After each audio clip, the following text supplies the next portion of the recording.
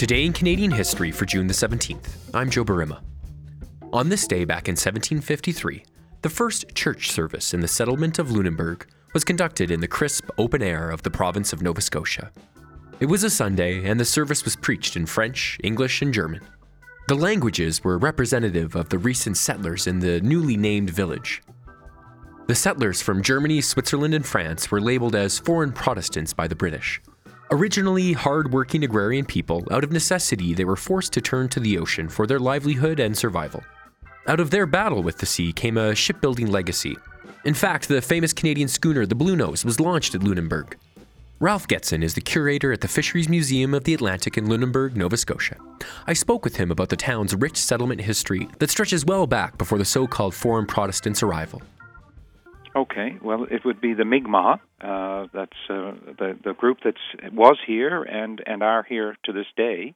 And they start showing up in the province, after the last ice age, around 10,000 years ago. And Mi'kmaq, the word Mi'kmaq means my kin friends. That's what it translates into in their language. And they were a hunter-gatherer people. They spent their winters inland, where they hunted moose and beaver and what have you. And then in the spring and summer, they would come to the coastal regions of the province to go for shellfish and for lobsters in tidal pools, and in some cases they actually went out in canoes after porpoise and small whales. The Acadians were the first Europeans to actually meet the Mi'kmaq, and they show up on this coast in 1604. Pierre de Guy, Sieur de Mons, so-called, came to Cape La Heve in 1604. That's about 12 miles along the coast here, and his navigator at that time was Samuel de Champlain. And so Champlain and de Mons moved up into the Bay of Fundy, where they established a settlement. But the Acadians then had a little more permanent arrangement in the 1630s at La Heve. They knew this region along here.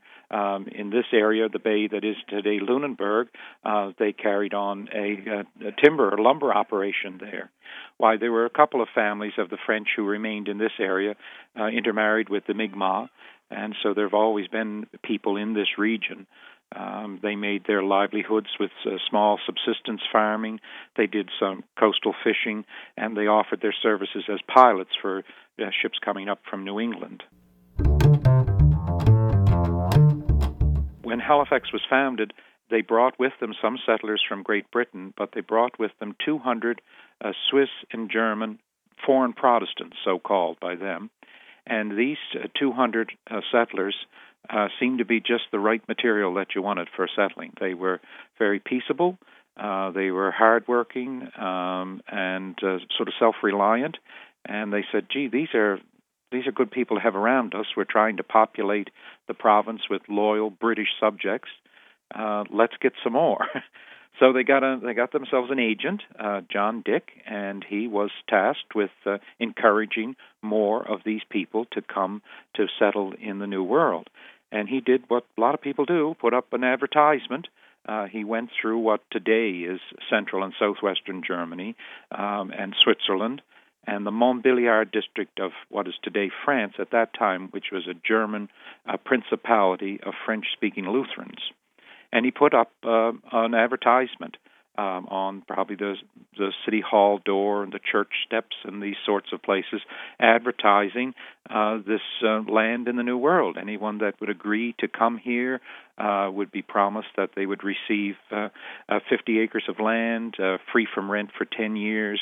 They would be given all the implements and so forth that they required to get started, building materials, ammunition, food for the first little while.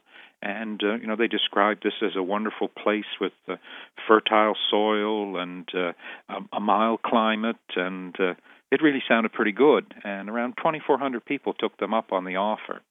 They came between 1750 and 1752, first to Halifax. The advertisement told them when the ships would be leaving from Rotterdam. They had to make their way to Rotterdam to catch the ships across, the transports across. And the first place they took them to was Halifax.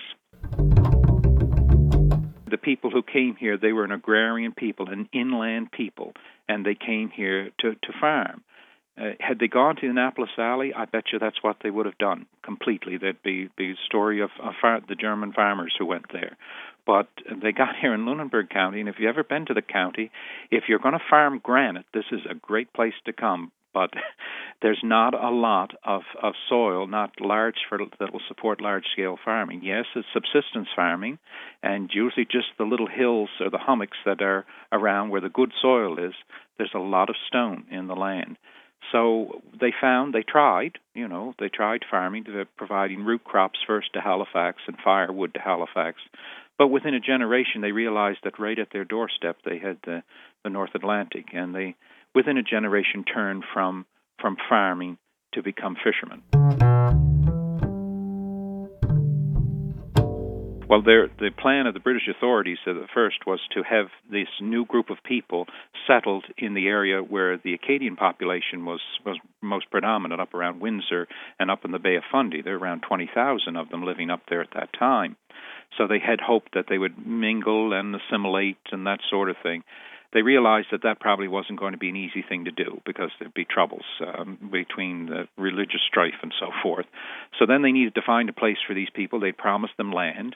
Over half of them were farmers, so they wanted to get on with the business of farming. So they were looking for a place where they could establish them and let them get on with the business of settling. And they chose this area down here, 60 miles down the coast from Halifax, a day's sail. So at least they could put them on the land, let them get on with the business of settling, and if need be, they were close enough that they could protect them with warships if needed. So the place they brought them to was known by the authorities in Halifax at the time and by the French before them as Merleguiche, which was an old name that the Mi'kmaq had for this bay, because when the wind is from the southeast here, there are whitecaps on the water, and it looks like froth on milk, so they called it Milky Bay, which translates to Merleguiche. So the authorities in Halifax chose one of the titles of the king at that time, George II. One of his ancestral titles, he was the Elector of Hanover and the Duke of Brunswick-Luneburg. So they took Lunenburg or Lunenburg as the title, so that's the name they gave to the place.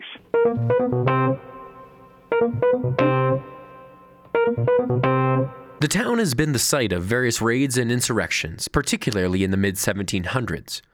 One of the more notable raids is the so-called Sack of Lunenburg in 1782. The most famous one is what's known as the Sack of Lunenburg, and that took place during the American Revolution. And, of course, many of the settlements in Nova Scotia were harassed by enemy privateers from the new colony, the American colonies. And Lunenburg had its own on the morning of the 1st of July, 1782. A woman by the name of Magdalena Schwartz, living on a farm about 2 miles from the town towards the ocean, went out to milk her cow and looked up to see 90 armed men coming through the grain piece. So she ran to the house and alerted her husband, Leonard, and he took off for town on foot to try and get to the blockhouse. Well, they fired at him. They were so close behind him that they fired at him, and a bullet passed through his coat, mind you.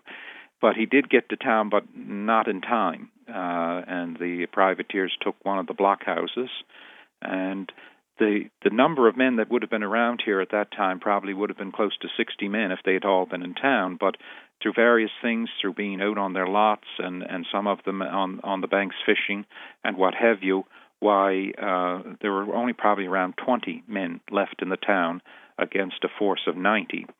So they captured the blockhouses. They burned the house of one of them, the militia colonel.